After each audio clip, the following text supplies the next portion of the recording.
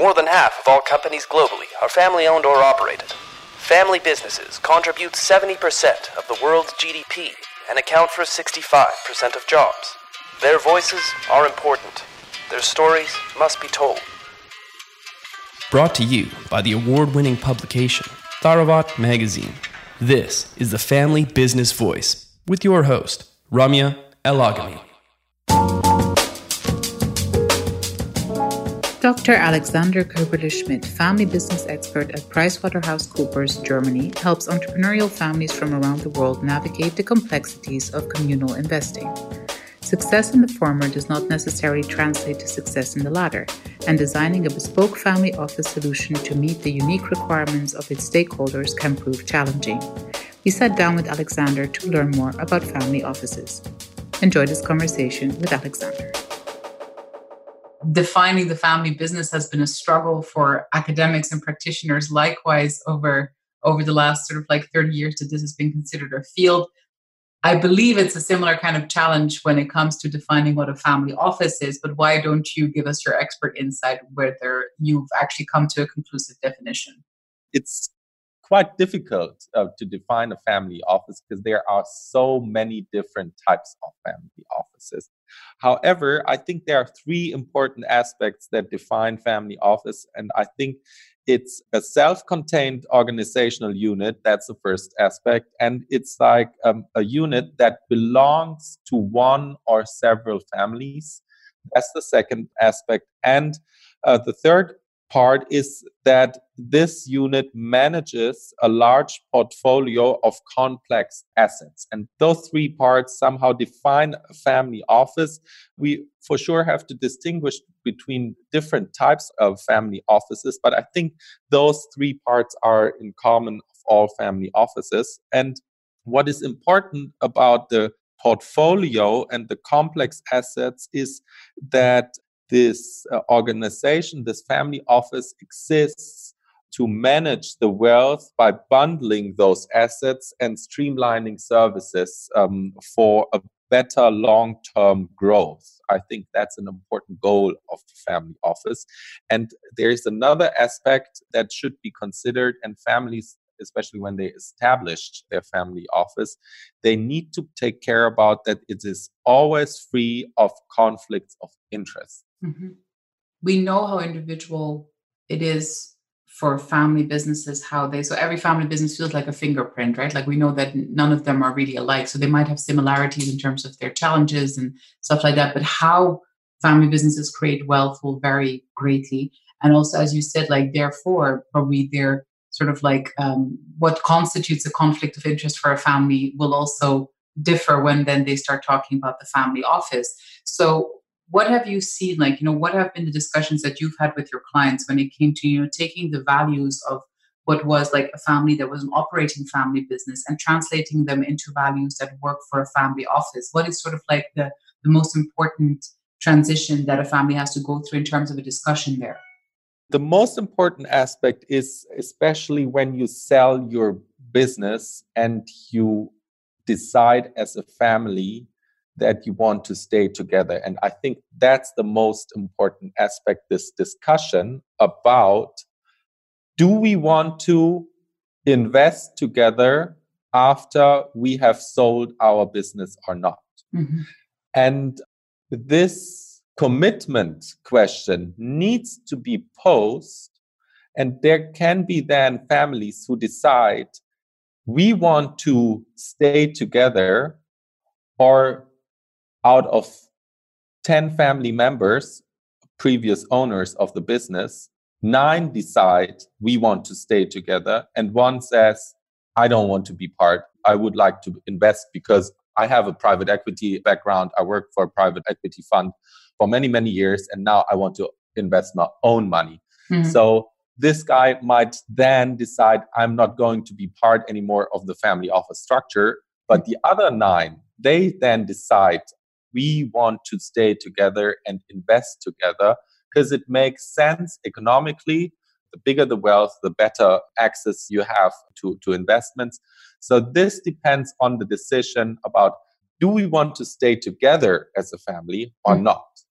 Mm-hmm. And that's a very important question all families have to pose themselves, also when you still have a business, and especially when it's a transition from one generation to the next generation. So then the next generation has to say, yes, I want to be part of the family business. But when the business is sold, you have to also pose this question. And let's talk a little bit about the structure. So, like, supposing the family agrees that, staying together makes them stronger. It's a good idea to stay together, maybe for even the foreseeable future. So maybe over one generation, they make that decision. So creating those structures, what does that exactly entail? To create the structure of your, let's take maybe for simplicity's sake, the case of the single family office, just we can talk about multifamily offices a little later, but for the single family office, what are sort of like the building blocks of a sound structure for a family office? And should that structure be considered as dynamic over time? Is there a review moment where you say, like, it's a very important thing to review and to adapt over time? What is your view on that? Yeah. Well, when we stay to the single family office in relation to the multifamily office, I think it's important to see who owns this family office. Is it a one person, one family, a very close single family, or are those several families that are invested through this single family office? I think that's an important aspect. When it's like only a single family office, so working for one person or one family, it can be a very close structure. It can be a very focused structure on the principal who owns the business. When you are a family that consists of several family members, then you need to have a more elaborate structure for sure in terms of also governance. I think it's important to decide also what for kind of family office you want to have. Is it a own structure, so a legal entity you're going to form that is owned by the family members, or is this family office embedded in your family business? Then the structure of the family business has for sure an influence on the structure of the family office. Possibly the person is employed, so the family officer is employed in the business. Or the third part is like, is it a virtual structure? Especially also for those families who still have a family business and the wealth they have that is invested through the family office or through legal entities, I would say, is organized by a virtual family office by an employee who makes this 50% of his time.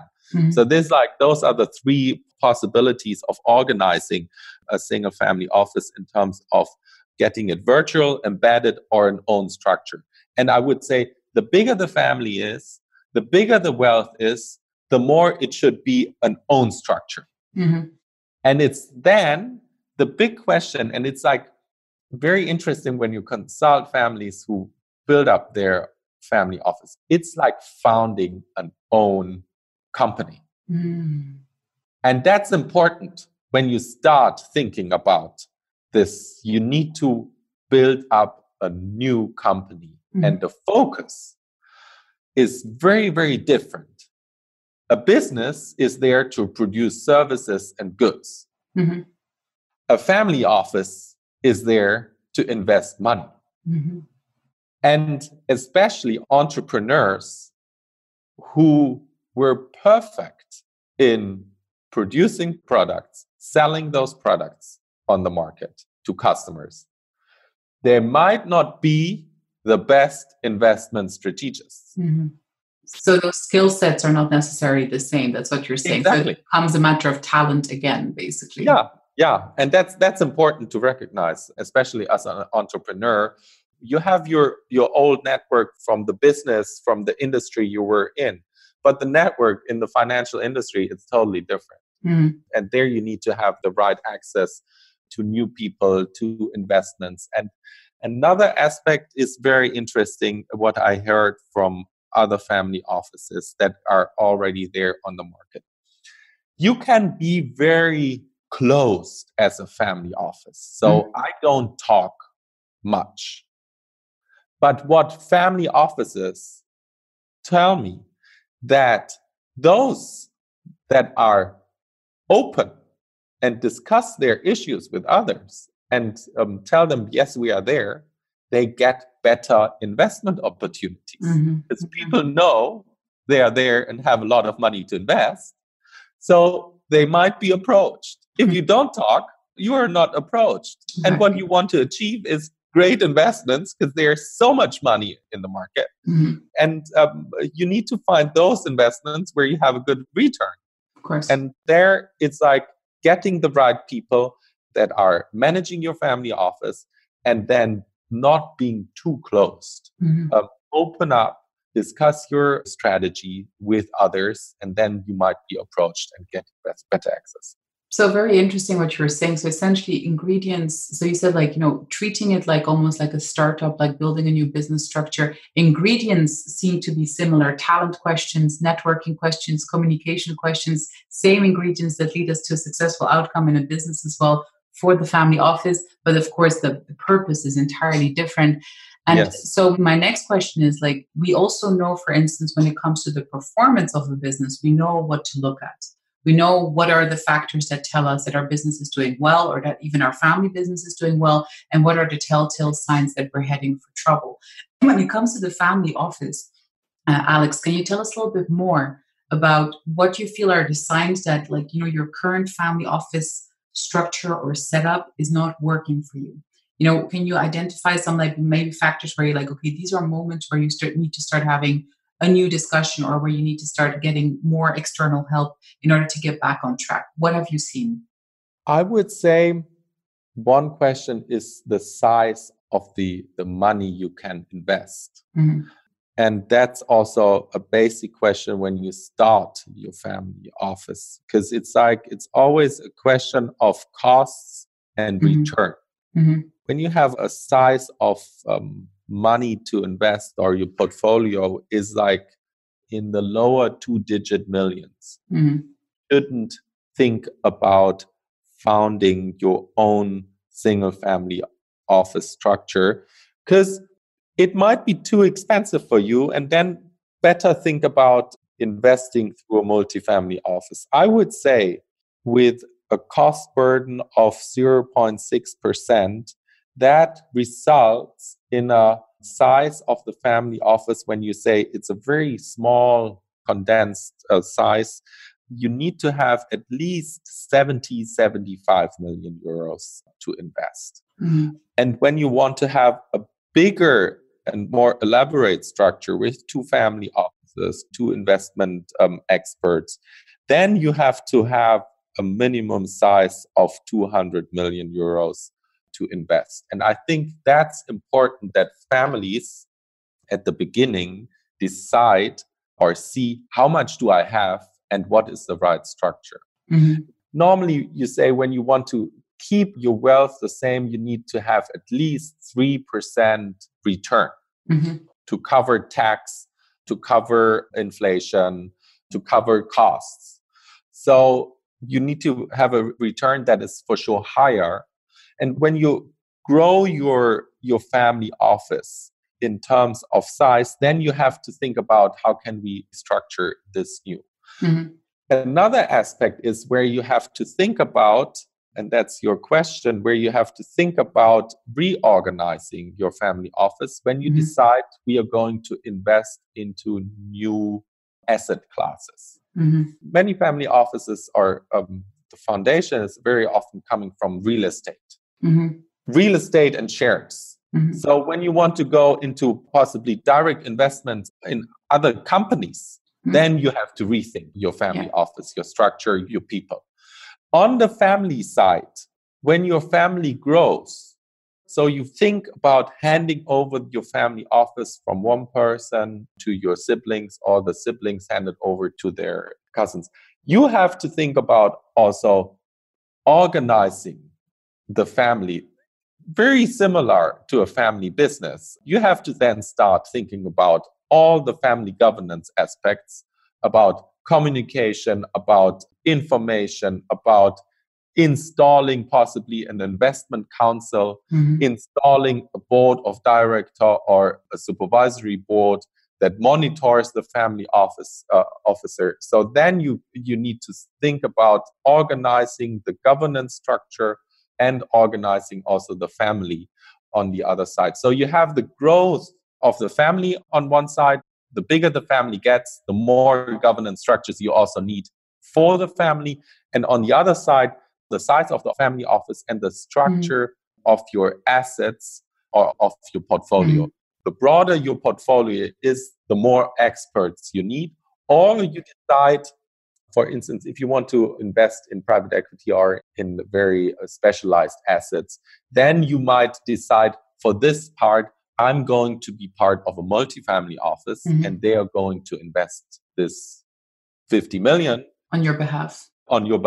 Because they are experts in this area. It's always a question about what is best to make by yourself, or in which area do you invest and make the own decisions, and where do you buy the services from others. And that needs to be adapted over time. And this, you're, of course, also in a very interesting position to establish where we are at in terms of the ecosystem here, because I feel like in the ecosystem, in terms of what kind of support is actually there today for family offices, has radically evolved from, say, like 10 or 15 years ago when you also started your career. I think first I would love to ask before talking more about like what resources are today available to family offices and how can they access them, but maybe more to the question that interested me a lot in your book, which took a very multicultural, sort of kind of a global approach to this subject. And it is very interesting because, of course, not only from the perspective of what makes family offices different in different parts of the world, but also because we all see that families of a certain size will have global investment behavior. So understanding how these things interact with each other is supremely important to everyone today. So your book helps shed light on different formats that are taken on in these different parts of the world and what kind of advice they should seek out. What would you say today do you see are the biggest differences in how family offices are being structured and created, say, between the Western and the Eastern sort of like parts of the world? And where do you see advantages and disadvantages for both these types of structures? I would say that family offices from the Eastern or possibly also Middle Eastern area, they have a family that is most of the time bigger than the family offices that are founded in the Western part. And that's for sure a challenge on the family governance side. And I think that's important to consider this also when founding your family office. I see another aspect is that very often in Europe, a family office is then founded when the business is sold. In the Middle Eastern part, their companies are already more structured like a family office somehow, because they are invested in so many different areas very often. And they have somehow a diverse holding structure. Most of the time in the Western area, most family businesses are very focused in one or two industries. So that's a very different approach. And not so many families are invested in very different industries from where they come from. So that's, I would say, in terms of differentiations about the Western and Eastern or Middle Eastern area, this is a common thing to all family offices, also in relation to family businesses. Also, family offices have to think about succession. However, succession is much more difficult in a family office than in a family business, because there is one big difference. When you have a good family office structure and a good family office reporting, you make click and you know how much you have. When you have a great reporting structure in your business, you know how much you make a year. But normally, then you can calculate how much you have, but you are not sure how much you have. And you are much more binded to your business, because it's normally not easy to just sell your shares. In a family office, you can sell your assets most of the time quite easily. Mm-hmm. So in terms of succession is that you are, as a next generation, much more binded to the family business than to a family office. Mm-hmm. And your self-interest is not so important, or it's like in the system, not as possible to execute than in a family office structure. The question I asked you before asking you this question was with regards to how the ecosystem around that supports family offices today has changed. So not only has the number of family offices changed, we know it has increased, or at least what we officially call family offices. I do believe that there's some debate as to how many families have already in some capacity been operating this way for hundreds of years. But what we officially call a family office, that number is increasing. So is the number of multifamily offices. For you, who's been interested in this topic for a very long time, even before it became, I would say, maybe trendy, which I would call it right now. That's the right word. And right now it's very trendy. So before it became trendy, and we'll probably stick with it as well after it's not trendy anymore, I think it will be interesting for you to tell us a little bit more about, what you think are the shifts in the ecosystem. What opportunities do families have today in terms of getting the kind of help that they didn't have before? And when do you think it's a good time for families to start having that conversation with third parties and who they should ask? Yes. There are many, many advisors in the field that try to advise family offices for sure. And as a family, you need to really find the right advisor you want to have. And I think you need to have a multiple advisor approach because the family office is so diverse in the range of tasks they can offer.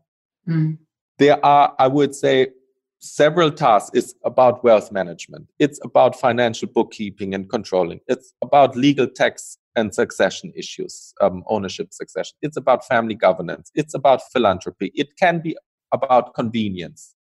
So making bookings and organizing the family in terms of their private wealth. And I would say you have to decide as a family, what do I want to do? What do we do by ourselves? And where do we use external service providers?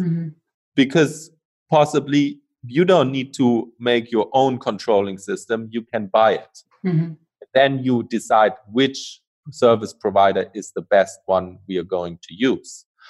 Or you say, either we employ a legal counsel, or we say we have a legal firm that supports us when we have an issue. The same aspect about taxation. So one important aspect is of a family officer to know who is on the market, with whom can I work when there comes up an issue that is related to the family.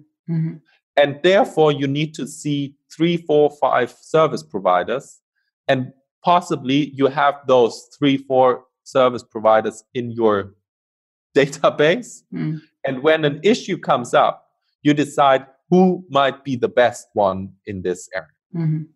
So you need to have an overview about those who can support you, or you say, this is so important, we do it by ourselves. We're going to search someone on the market who is going to do this internally, because we have we have a lot of tasks to do in this area, or it's so sensitive, so we don't want to work with someone outside.